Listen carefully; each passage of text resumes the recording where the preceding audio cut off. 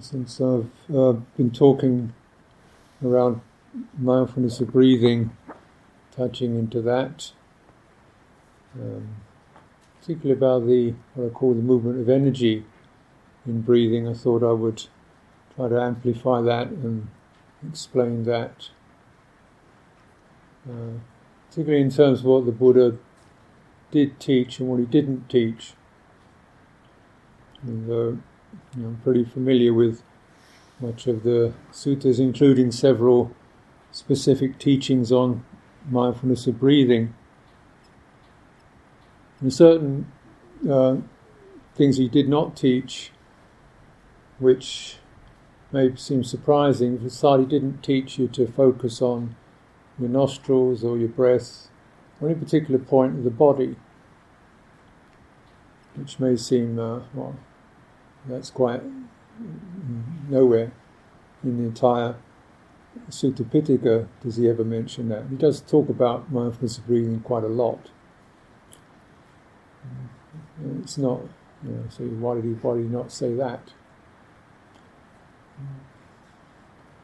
And he also didn't talk about concentrating on the breathing or concentrating on the breath, which you may find surprising.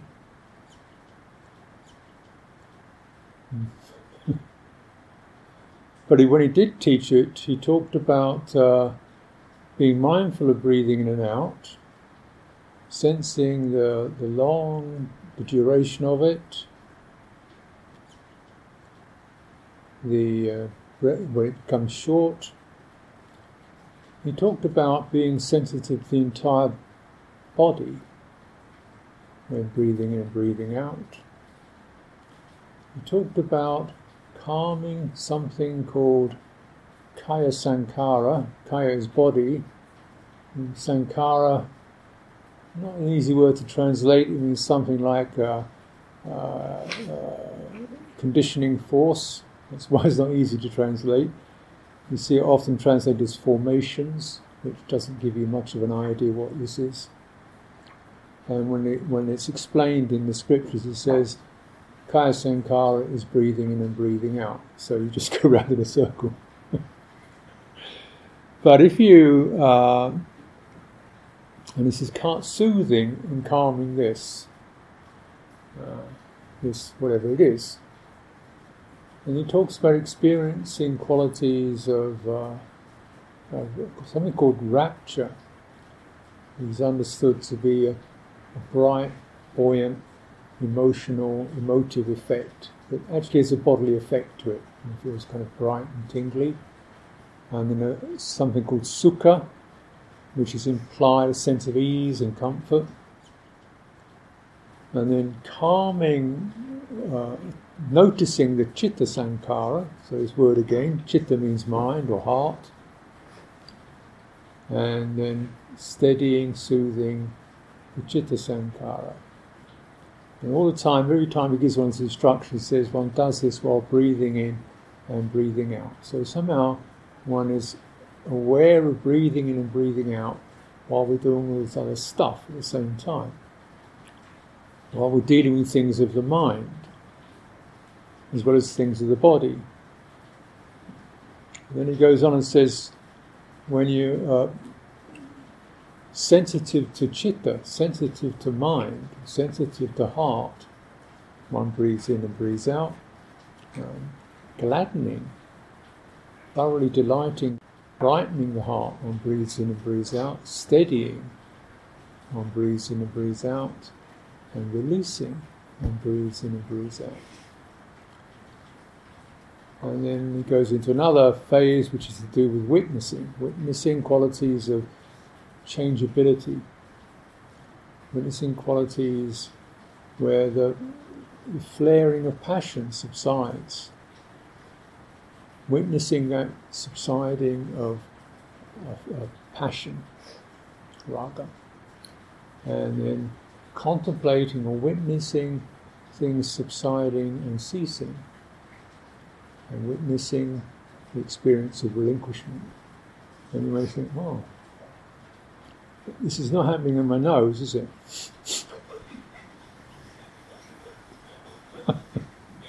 So what is going on here? Now, we go to Indian culture, and if you understand just a smattering of Pali and Sanskrit, which I do, you'll find, for example, the word mindfulness of breathing is anapanasati. Sati means mindfulness, whatever that is. Ana means in out, and pana is breathing. When we take the 5 precepts, you see it says panati pata, refrain from destroying panas. Yeah. If you do any pranayama, it's a yogic practice, you deal with prana, which is the same word, Sanskrit version of the same word, and you recognize this is to do with the particular energy qualities that are associated with breathing. Because you can do pranayama, you have move energy around your body using prana. So prana really associates with the life force. So we don't destroy creatures that have life force in them, that are breathing in and breathing out. Whether it's a fish, which clearly doesn't have lungs, or it's an ant, which doesn't have lungs. So they're not breathing out with a different process, but it's still energy is associated with respiration, is moving in and out of these creatures, keeping them alive. That's the distinguishing quality as it is with us. So this quality, this experience of a life force associated with respiration, moving in and out through a body, a kaya, whatever that is. Now, actually, there are different words for body, or can be translated as body. One is rupa, which means shape. Rupa means the thing we see with our eyes, we see a shape. Kaya refers to something that's more directly experienced. And when we are attending to this first process, which is to do with the bodily experience of breathing in and out, we're not looking at the body, so we're very much the experience of body breathing, right? The direct experience of body breathing. Close your eyes. What do you look like? Gone, right? Now, if you're not told to focus on any particular point in your body, are you breathing? Are you sure?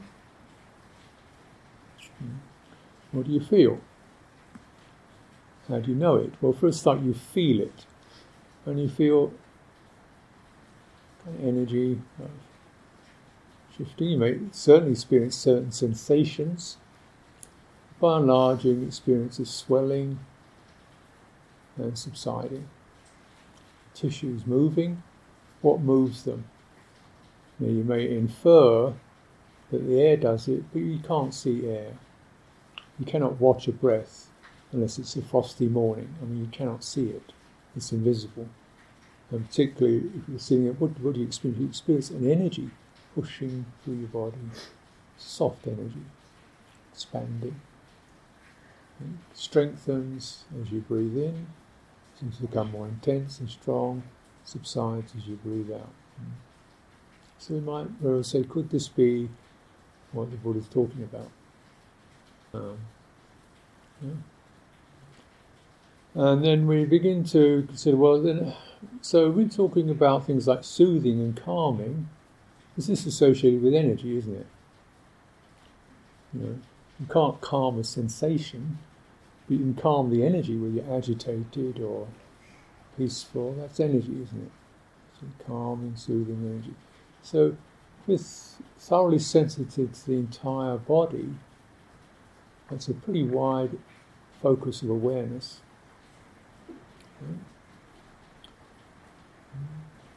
Holding it in one focus. So by no means is this pinpoint attention, is it?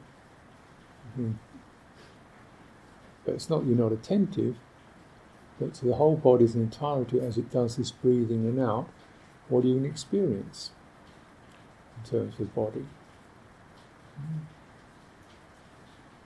Now, if you go to a sensation, you can go to a particular location, right? Sensation in my knee, my fingers, my ear, or something.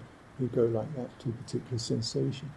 If you experience the whole body in one focus, what do you experience? You experience something that goes. You experience this energy, whether it's warm, whether it's rigid, whether it's supple, whether it's agitated. You experience the energetic effect. Yeah.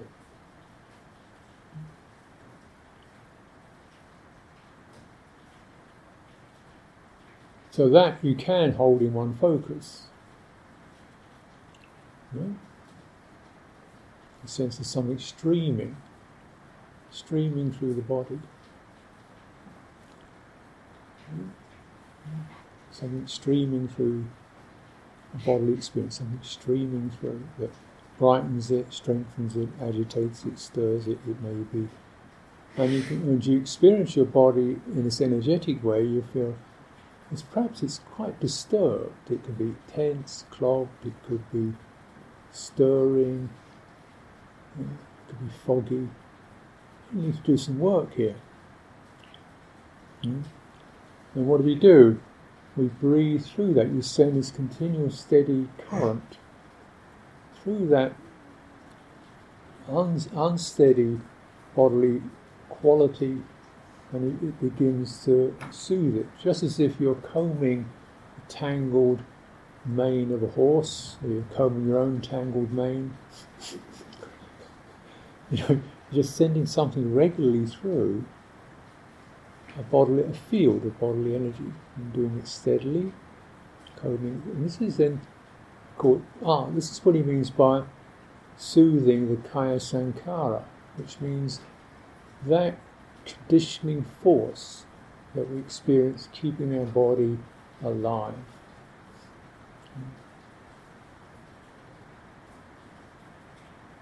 It feels, and it does form our impression of the body. It's the life force flowing along, we could call it nerve endings, or nervous energy, or meridians, or channels, but it's certainly something streaming through this. All this stuff, you steady it and soothe it by sending this regular signal through it. Just as if you were steadily stroking something, and because you're dealing with an energetic form, that steady signal running through it begins to soothe it.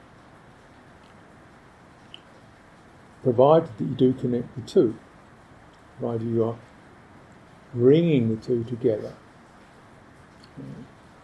So we talk about breathing through the dullness, breathing through the tension. And this is clearly not about puffing air through it. It's about feeling that breath energy, and where you feel tense or congested, you give attention there, and you focus there, and you sense how is your breathing, how is that energy of breathing happening here. And if it feels it's not moving through it, then you know you have to relax it, soften it, open it, widen it, to allow energy to move through that. In this way, we begin to thoroughly soothe and steady the kaya sankara, bodily energy. This itself, these are all processes.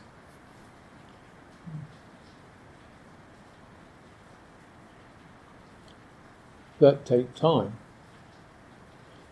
Just as if you are, soothing a frightened animal.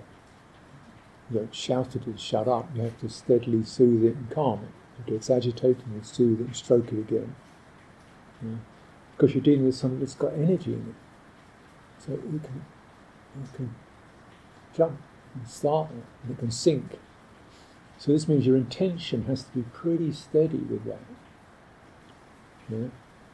Your approach, your agency has to be pretty steady and calm and gentle and clear.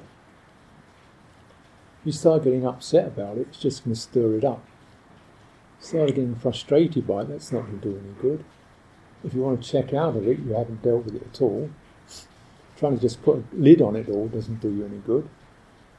So this is why this teaching is actually has a significance to it that goes beyond doing, what we might think breathing and outs about. Because you're dealing with the fundamental substance of your existence. How you feel sick, why you get jumpy and nervy, why you get irritable, because these energetic effects also affect what we call mind. Right?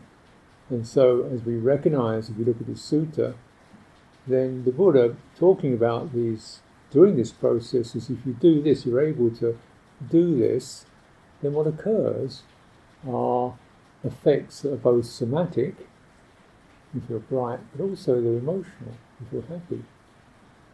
So clearly at this point, body and mind are conjoined, they're not separate.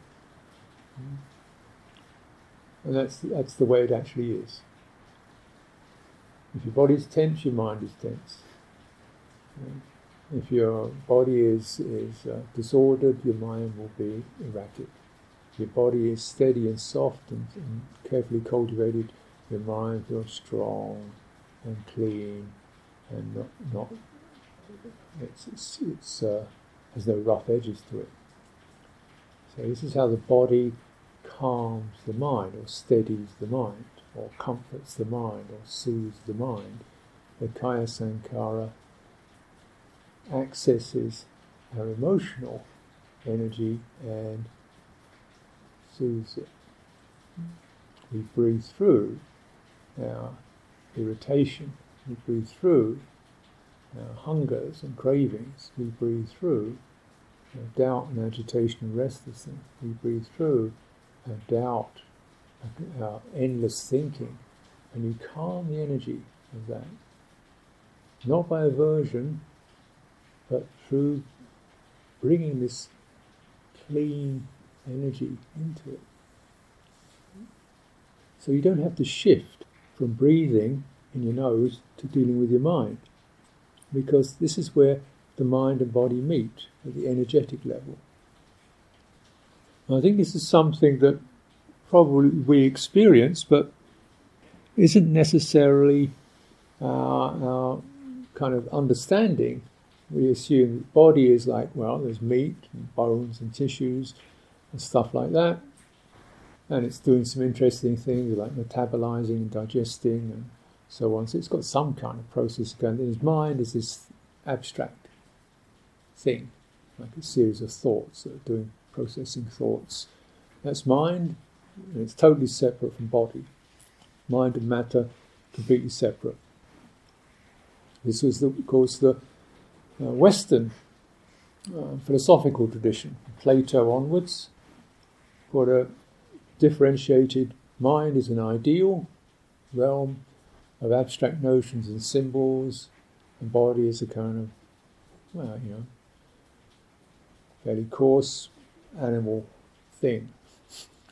And ideally you want to get out of that and go to the ideal level. And this is pretty standard in Western philosophy. It was also there in the time of the Buddha, where the ascetic tradition said, well, what you want to do is try to subjugate the body altogether and sort of suppress it so you can go into this immaterial state.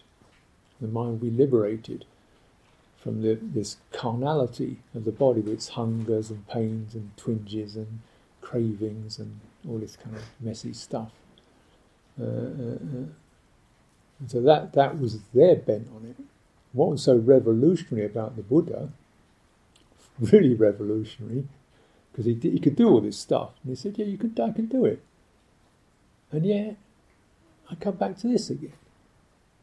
I come out of those immaterial states and I'm back in this again. So what? It was a nice trip, but here it is. Back to this again. So his revolution was, well, maybe actually in this very body, if you penetrate it, there's another realm which actually deals with the mind-body problem, or the mind-body conundrum. Because this is where the mind and the body are not separate. And it's called the fine material level. Fine material is the phrase they use. It's not the coarse materiality, which we could see with our eyes, or it's to do with sense contact. Right? Quite distinctive. It's got edges around it. We can see it. It's a lump. It's an object there. We call this the coarse material. No offence meant. I'm just as coarse as you are. But it's like, that's pretty coarse. Well, you definitely know it's distinct. And then the fine material, it's just much more suffusive. Energy, is it there or not? It's there. It's definitely tangible, experiential, but it doesn't have edges to it. It's like mist, like cloud, like warmth. You can move through it. And so actually at this level, if you enter into that, you can deal with a lot of the issues that are of an emotive nature, such as anger, such as irritation, such as craving and lust, such as passion and violence, such as sadness and grief, such as addiction, obsession, such as brutality and domination, such as selfishness and holding on, and competition, and you can deal with these issues which are very fundamental human disease that runs right across the human spectrum. Our brutality towards other creatures is staggering. Our brutality towards fellow humans is staggering. Nothing is as brutal as a human. Nothing seeks to dominate everything else like a human does. Nothing can be so selfish as a human. And these are diseases, because nothing could be so beautiful and grand and compassionate as a human. How come? Because there's a disease there that's turning the energy the wrong way. It's turning into mine, me. Once it does this, I'm separate from everything else. What counts is my welfare. That means I'm going to do you down. That's fine, because I count and you don't. That's putting it very bluntly. But at a certain point, that's what happens for people. I want that. I'll take that for me. I have an opinion. I'm going to defeat your opinion. I got this piece. You're not having it. That kind of stuff is what happens, right? And passion gets aroused with that, and we do violence with that as human beings. Men, women, any?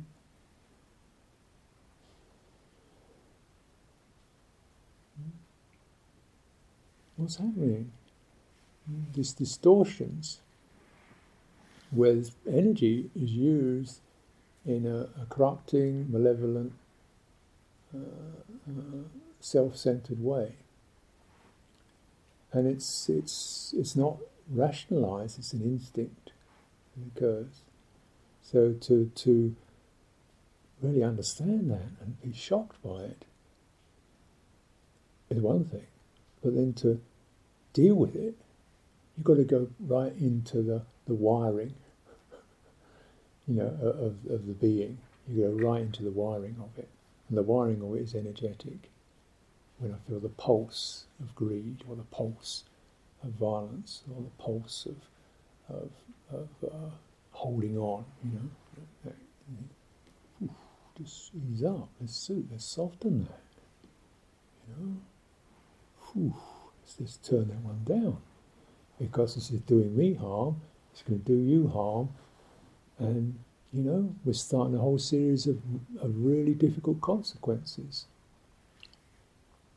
So that ability to manage this energetic thrust that these psychologies produce is very,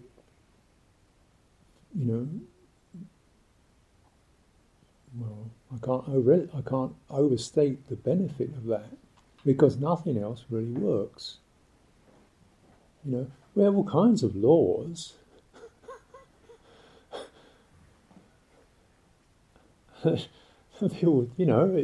sort of curbs it a bit, but it doesn't deal with it. All kinds of prisons, you could lock people up, but that doesn't deal with it. All kinds of weapons, we could bomb each other to pieces, but that doesn't deal with it. All kinds of moralizing sermons we could quote to each other, that doesn't deal with it.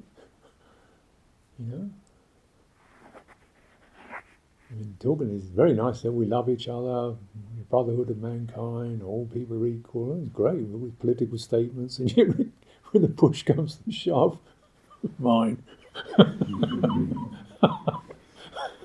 Right? Democracy doesn't work, communism doesn't work. Because they work at an ideal level, they're actually handling what makes us, what does this to people. And it's really happening at instinctive, energetic level, where we seize up and start grabbing, to really see the harm this is causing. But then also to see that what it does to you, what it does to oneself. Not very nice. We can say very brutal, nasty things. And then when you go right internally, the energy is not good.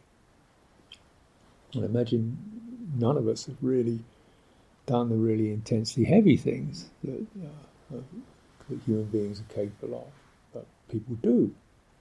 I know people, they say it's an average person, but you had a few drinks or something, and somebody's a bit nasty, and there was a flash, and suddenly somebody got killed. Hey, how did that happen? Lost control. Okay, you're inside for 10, 15 years. Through something lit the fire, somebody pushed the button and the reflex jumped out. The betrayals and so forth, overwhelmed with passion. This energy rushing through. So really kind of coming into this territory and learning to straighten it, clean it. So energy is not in those we're aware of it. We can be aware of what's called it's rather innocuous expression, the citta sankhara, which means the way your mind moves. And the way the mind moves can be pretty drastic. So, so you start getting a good enough foundation of the essential medium, which is energetic in your body, and you're able to moderate, soothe, and you feel the benefit. Hey, this feels good. I feel comfortable with this. And this didn't cost anybody anything. I didn't have to grab hold of anything. I just soothed and steadied. Because of this, one can enter into this impulsive domain of the heart, with its jumpiness and its fieriness and its grasping. It's just cool that and ease out the energy of that. Breathing in, breathing out. So you're really tackling the mind at an energetic level, because this is what impulse is about. An impulse is what flashes out. Good, bad, distorted, beautiful, or just crazy. And he goes on to say, well, if you're able to steady this, you're going to find something that you didn't really know. It's called citta. So it's through steadying and calming that the activities, this turbulence, this movement, that we, in that steady, something like just a beautiful, pure sensitivity. It's awake, it's open, it's sensitive, it's resonant. But it's once we've cleaned away these erratic energies, you kind of just you can gladden it. You can a sense of just giving a lot of warmth and encouragement to this potential in ourselves, our potential to be sensitive, and then steadying it and releasing it from these old habits, these old what I call ditches that have been dug, the old karma, the old tracks that the mind will run down. Witnessing, as we do in any of this, how everything that arises moves and shifts and changes. So what is there that we could hang on to, that can be clung to, since everything is in flow at an energetic level? Nothing ever is still. Everything is a matter of pulse and movement and shift and change. The appearance of stability is a kind of a conjuring trick that the thinking mind does as it connects to the senses. It creates stability. And because it does it so effortlessly, we don't even realise it is a trick. Because you say, when I look around and I see this shape here, and it's the same shape, it's the same person who was there 3 minutes ago, even though she's actually moved her arm. Because my mind retains an impression and says those two impressions mean the same thing. The person who was sitting there with her arm down is the same as the person sitting with her arm up, which is good enough. I think she'd agree with that. But actually, what she is changing.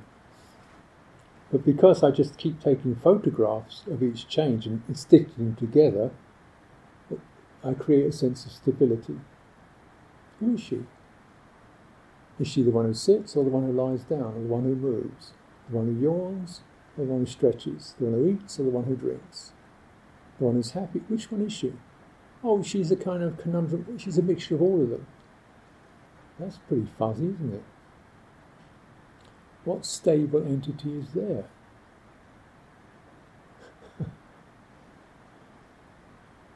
We have a stable reference point, which we're deciding this series of shapes and movements is the same being. But actually that's just a mental conjuring trick.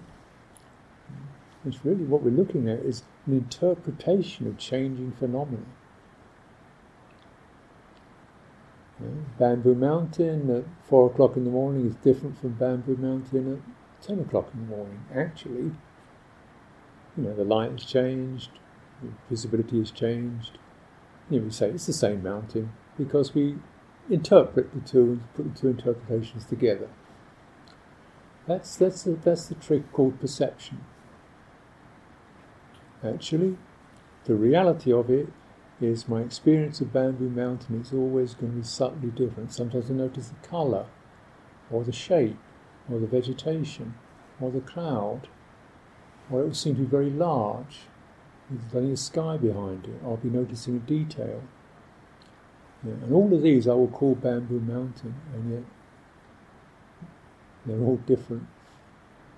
And if you get right down to it, if you look at something steadily with your eyes have to keep subtly moving in order to keep a clear impression, and keep tracking.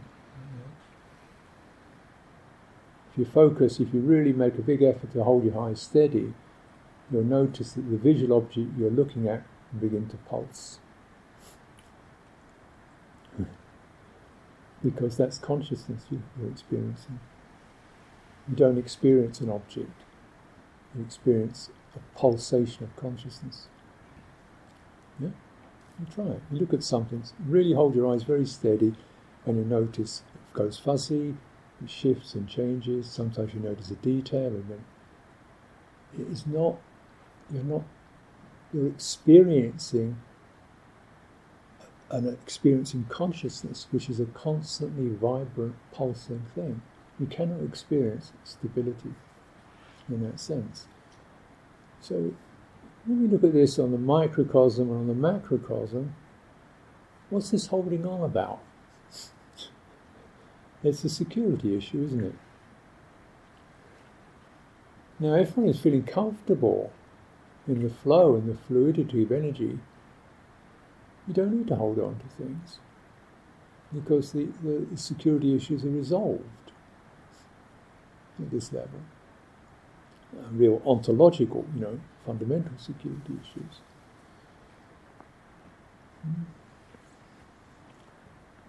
So this means that passion for holding on declines. This is how the process goes. The passion for holding on, something we feel attracted to. We feel a certain sense of gratification is available in that thing. When a thing is a material thing, food, sex, whatever, sound, what are you actually going to get? What happens? You get a flush, a rush. Rushes through, stirred up, turbulence, finished. Right.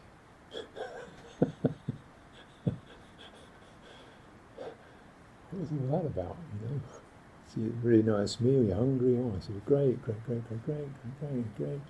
It's exciting, it's like, yes, it's good. Where did it go? Was it worth? You could have ate the meal calmly and you'd have had the same feeling, your hunger would have ceased. And you could have done that without this extra addition of passion, which meant you were much more clear and aware of what you're eating. You didn't overeat, you ate just what was appropriate. You come out feeling much steadier. Wouldn't that be better? So this is the experience of dispassion. The fire energy is cooled, the impulse energy is cooled. And when the impulse energy is cooled, we're actually much more balanced and steady in what we're doing. This has all these far-reaching consequences, don't they? Ceasing, recognizing, certain tendencies begin to stop. The rush and grab tendency begins to stop. Fear and greed tendency begins to pass away. The notions about what you are, what you're not, also can begin to pass away. Any notion of what you are is what? What's that made of?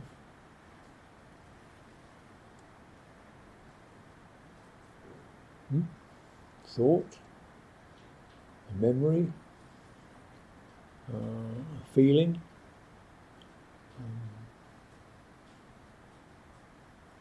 a familiarity.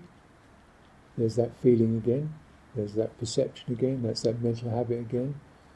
All of those mental habits were calmed down, were ceased.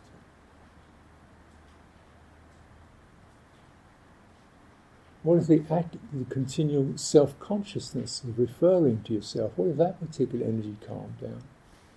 So you no longer, am I this, am I that, should I be this, should I do? What if that stopped? That self-definition that occurs when the mind is constantly thinking, referring and comparing and contrasting. What if that energy soothed out? Who would you be? Would you not exist? Not quite. You'd be present, you'd be aware, you'd be clear. But this separate, self-conscious self impression would have ceased. And that would be really take a huge burden off your mind. The need to be this, the need to be that, the idea of what other people think of you, the way you criticise yourself, your memories and so forth. What if all that dissolved?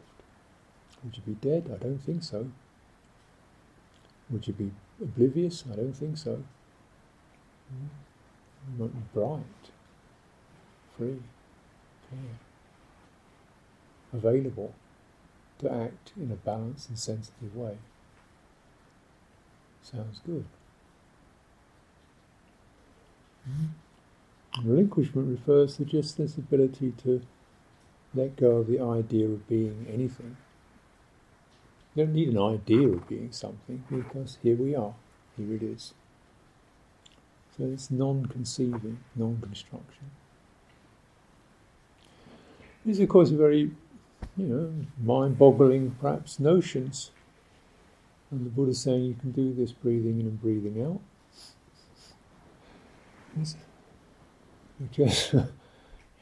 Because all of these quite complex psychologies and reflex actions and things that seem to be so solid and knitted in are really sustained by particular energetic patterns where the mind keeps going through the same channel again and again. Energy rushes back into that doubt formation, that track. It starts, am I this, am I that, should I this, should I that? Or the energy goes into this holding on quality. I am this, I'm not that, I want this, I must be that. And so referring to and soothing, steadying these energetic qualities, this brightness is revealed of citta. Awake, aware, and the Buddha certainly, for many people, would say, well, there's somebody there. Certainly a large shape there, and he seemed to have all his marbles. He was very adroit, skillful, wise, full of eloquence. He was not numbed out, eloquent, witty, perceptive, instructive, full of many varieties of language, a master of language and rhetoric. He could just come out spontaneously with poetic statements, reel them out. Someone of great authority, of resilience. He lived 50 years on the road, sleeping on the ground, living on alms food. There was something there.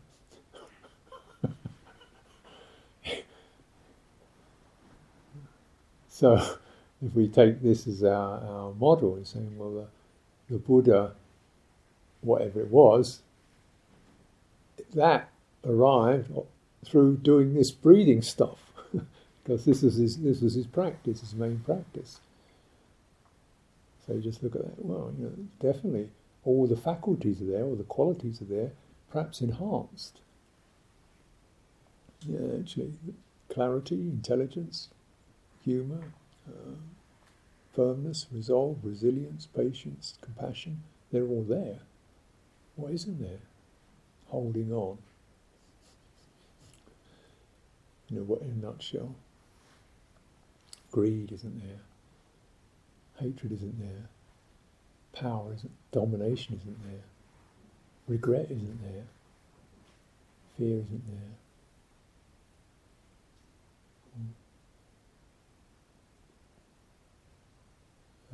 So, these seeming psychological issues, which are, certainly as they manifest, they become psychological issues, have an energetic foundation. So when we're dealing with the energetic foundation, those psychologies don't have the food to keep going, because we don't really like that rushing up energy of impulse.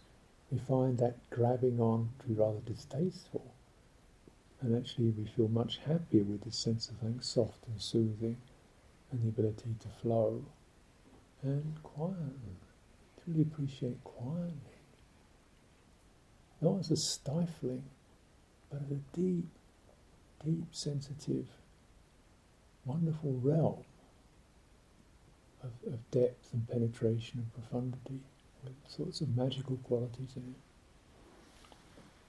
it. And so this is We call this samadhi, or the mind is collected.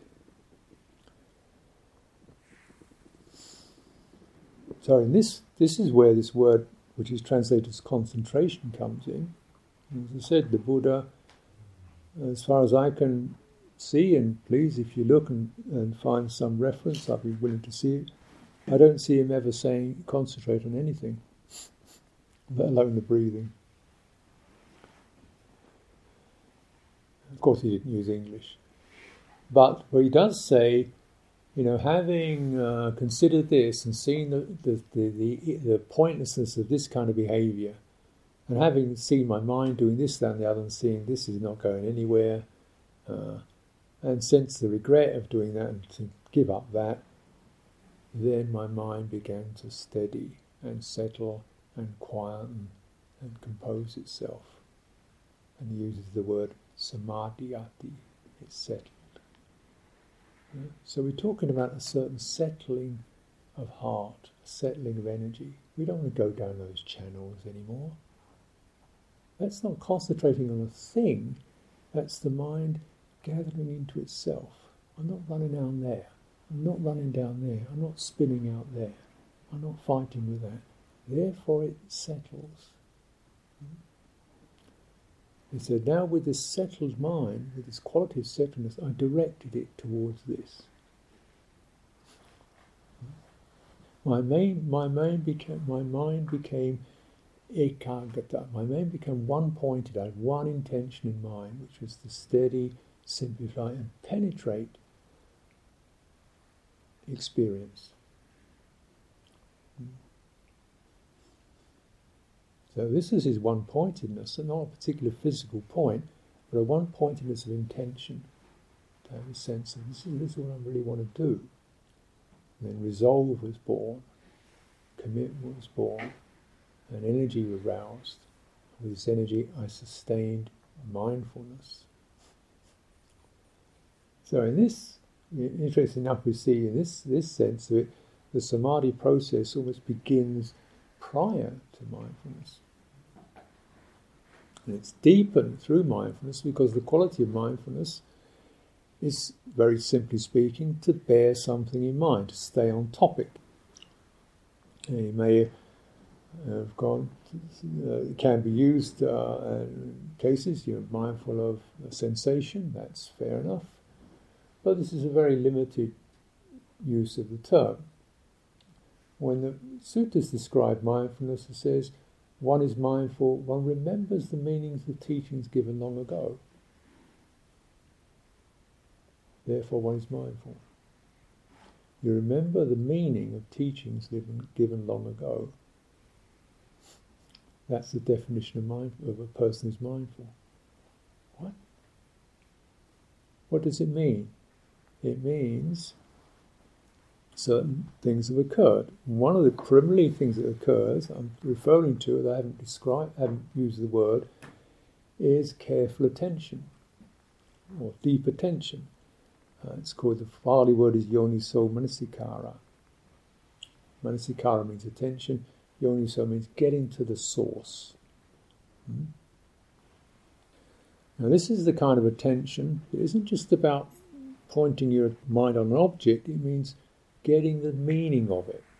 What's that about? How does this affect me?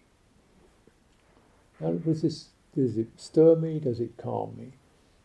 If I see that, is that useful or not useful? If I direct my attention towards that, is that helpful or not? Is it just a waste of time? If I look at that with a greedy mind, what's the result? If I look at it with a covetous mind, what's the result? Don't like to look at that. This is called appropriate, systematic, and deep attention. Now, so through this process you filter. Now I liken the kind of what I called it the attention span which we use with our eyes, particularly when we're just looking at words. I call this like the pecking of a bird. The attention jumps along a line.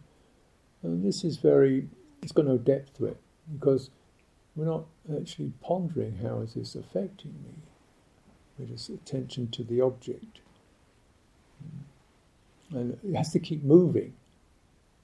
We're dealing with symbols. It has to keep moving along with the idea when I get to the end of the page, then I'll get the meaning. Having added all these various little words up, I'll get the meaning. Yeah. Deep attention, so it's rather like a whale. It's a wide attention. But you know these massive creatures, the baleen whales, they have these plates of baleen, which are like a filtering device that comes down in their mouth. They let the entire ocean flood into the mouth. I guess it floods out somewhere else. And the baleen acts as a filter. In the baleen, they capture these krill, which are the tiny, tiny creatures they live on. Like the baleen acts like a very fine mesh filter on these fibrous structures, and they capture that just by filtering the ocean. This is like deep attention. It's quite wide, but also, what's the meaning of this then? It filters out, and the rest of it just flushes through. Sight, sound, yeah. What's the meaning of this? This has got a quality of greed in it. This has got a quality of kindness in it. This has got a quality of virtue in it. This has got a quality of aggression in it. And filtering. So through doing that, this quality, which is perhaps not often so known about as mindfulness, it's the precursor to it. Because it's having done this filtering, what do you think is worth bearing in mind? Having felt, sensed, thought, remember what's really important to bear in mind in all this. You filter the appropriate topic. And so this then becomes the agency for now. You've got it. Set your mind in that way, in that attitude, in that perspective, with that view, and place that upon breathing in and breathing out. So we're filtering out the impatience. We're bringing a sense of patience. We're filtering out the doubt and saying, just have a little trust it. We're filtering out the sense of I've got to make this work. Just, it does work. You have to just meet it. And so getting the view straight and then placing that quality of attention on this process. And body also trains you like a coach. It teaches you how to be mindful. If you start nodding off, if you start getting too forceful, you lose it. If you start thinking about it, you lose it. You lose the vibrant, here and now, shifting, pulsing quality. If you think about it, if you force yourself into it, if you nod off, you lose it. And it's like a coach. No, you really got to be on the ball with this one. And it's the mindfulness is rather like surfing a wave. One who surfs, so it doesn't stand rock still on its legs locked. She or he flexible, balancing, following the curve, following the energy of it. And that's how we train ourselves, or we're encouraged to train ourselves. Follow the energy. You can't dominate it. You can't close it down. You can't, tell it what to do. You ride it and you steady it. And as you do so, your mindfulness becomes increasingly supple and steady, and then you can begin to send these qualities of pure intention into it through that bond, you could say.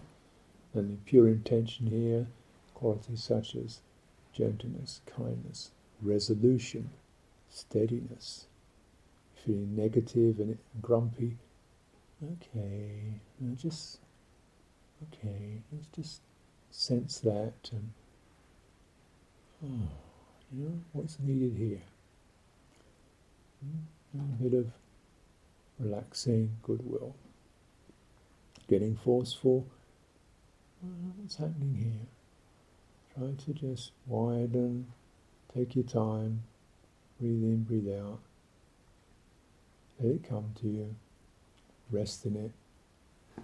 Soothe. So we're working on both, the body is teaching the meditator.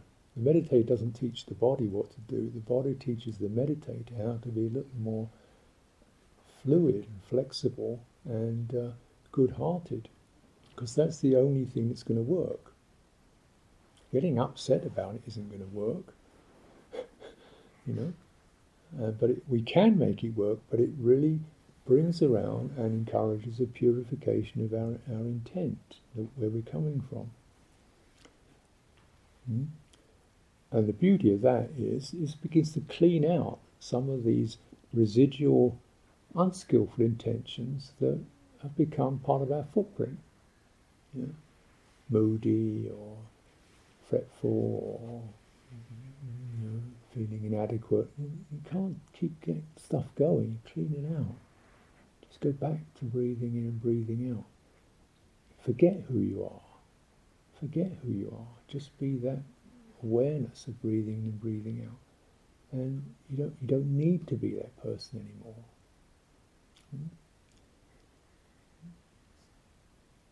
So this is it really is a beautiful thing to get the fullness of what's going on in this process, and to recognise this is not really a half an hour sitting. Somebody's saying, well, how long do you have to sit for? I'm going to sit for as long as it's good. When it isn't good anymore, you try a bit further, and okay, it's not working anymore, it's time to stand up and take a breath, do some walking, and then when it's good, you stay with it. When it's not good, you try this, that, and the other, and then, okay, time to shift. Now, but there's a sort of a rule of thumb here. You don't just, as soon as it goes a little bit off, oh, that's it, I'm quitting. No, you kind of stay with it and see if you can learn something about the difficulty you're experiencing. Something you could sort of stretch in yourself, or release in yourself, or be a bit wider and more generous with. Is there a way in which you could change yourself to meet this situation you're finding challenging? Is it possible to? Could you meet that situation? Maybe then, I can't understand it. I can't push it away. I can't make it go away. But can you meet it? Can you listen to it? Can you breathe into it? Could you meet it at just the energetic level of feeling agitated? And not fight it, and not run away from it, not shut it down. Could you breathe into it? Maybe find that the difficult stuff actually is where you're making the breakthroughs.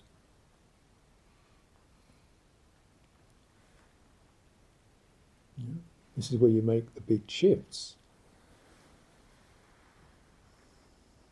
Because they change you. You can't operate your normal mindset on them.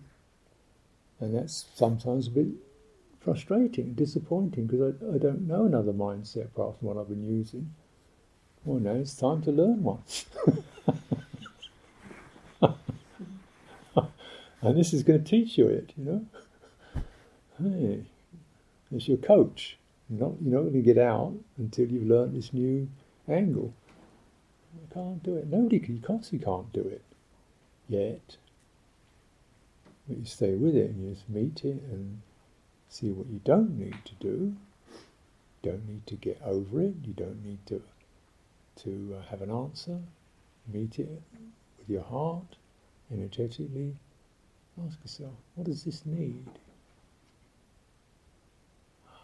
Maybe just a little more space. A little more breathing out is needed. Or A little more breathing in is needed, a little brightening, steadying, strengthening is needed here with this one.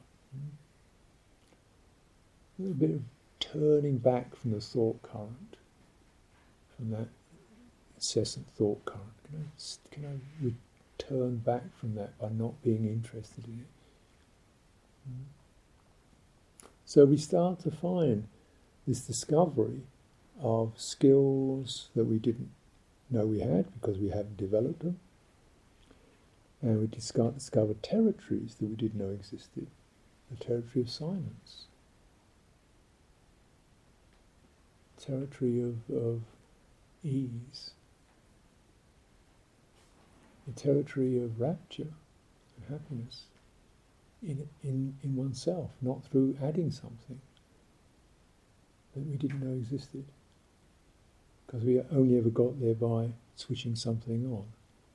And this one happens by itself. And it's a territory that we can enter into. How does that come around? Yeah. And so these are things that are there in this teaching, in this description, and they're radically transformative. And I also say that, mindfulness of breathing, I think, is a very full practice. It's a constant practice. It's a practice that you may, I don't think you can do it in a week. I've been trying for over 40 years or so, chewing it over, and it's still showing me a thing or two. But it's something you can keep returning to. And sometimes you think, okay, let's just put that aside and try to feel how I walk. Because that same energetic textures are there happening. You don't have to focus on your breathing when you walk. You can do if you wish. But essentially you feel the same fine material realm. When you're walking, you feel the sensations, the ripples, and you feel walking through the space, and you feel yourself opening, steadying, So you can do that, and you're still working on the same substance. You can do mantra, and using the sound, repeating the sound. Eventually the sound becomes just an evocation of a rising spirit. It becomes, if you like, the outward sign of an inner quality of heart rising and moving. Same substance.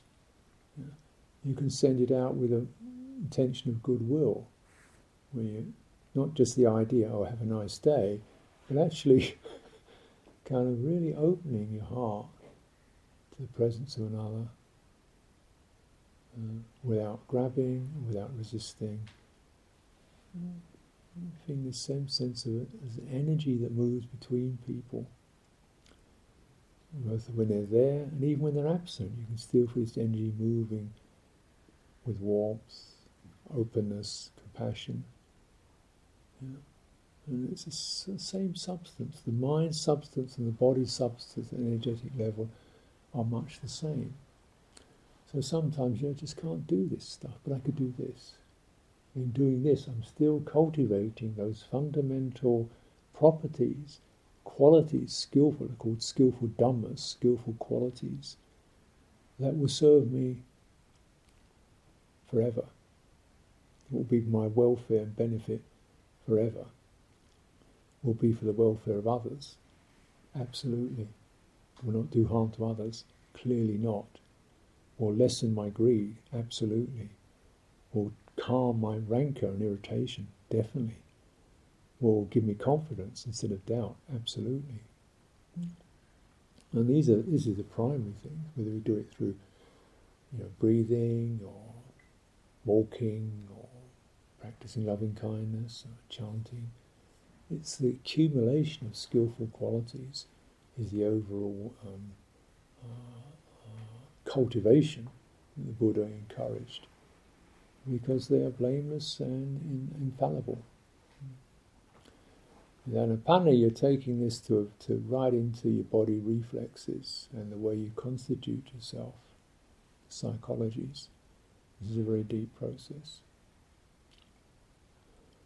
And there's always another breath to practice with until there isn't.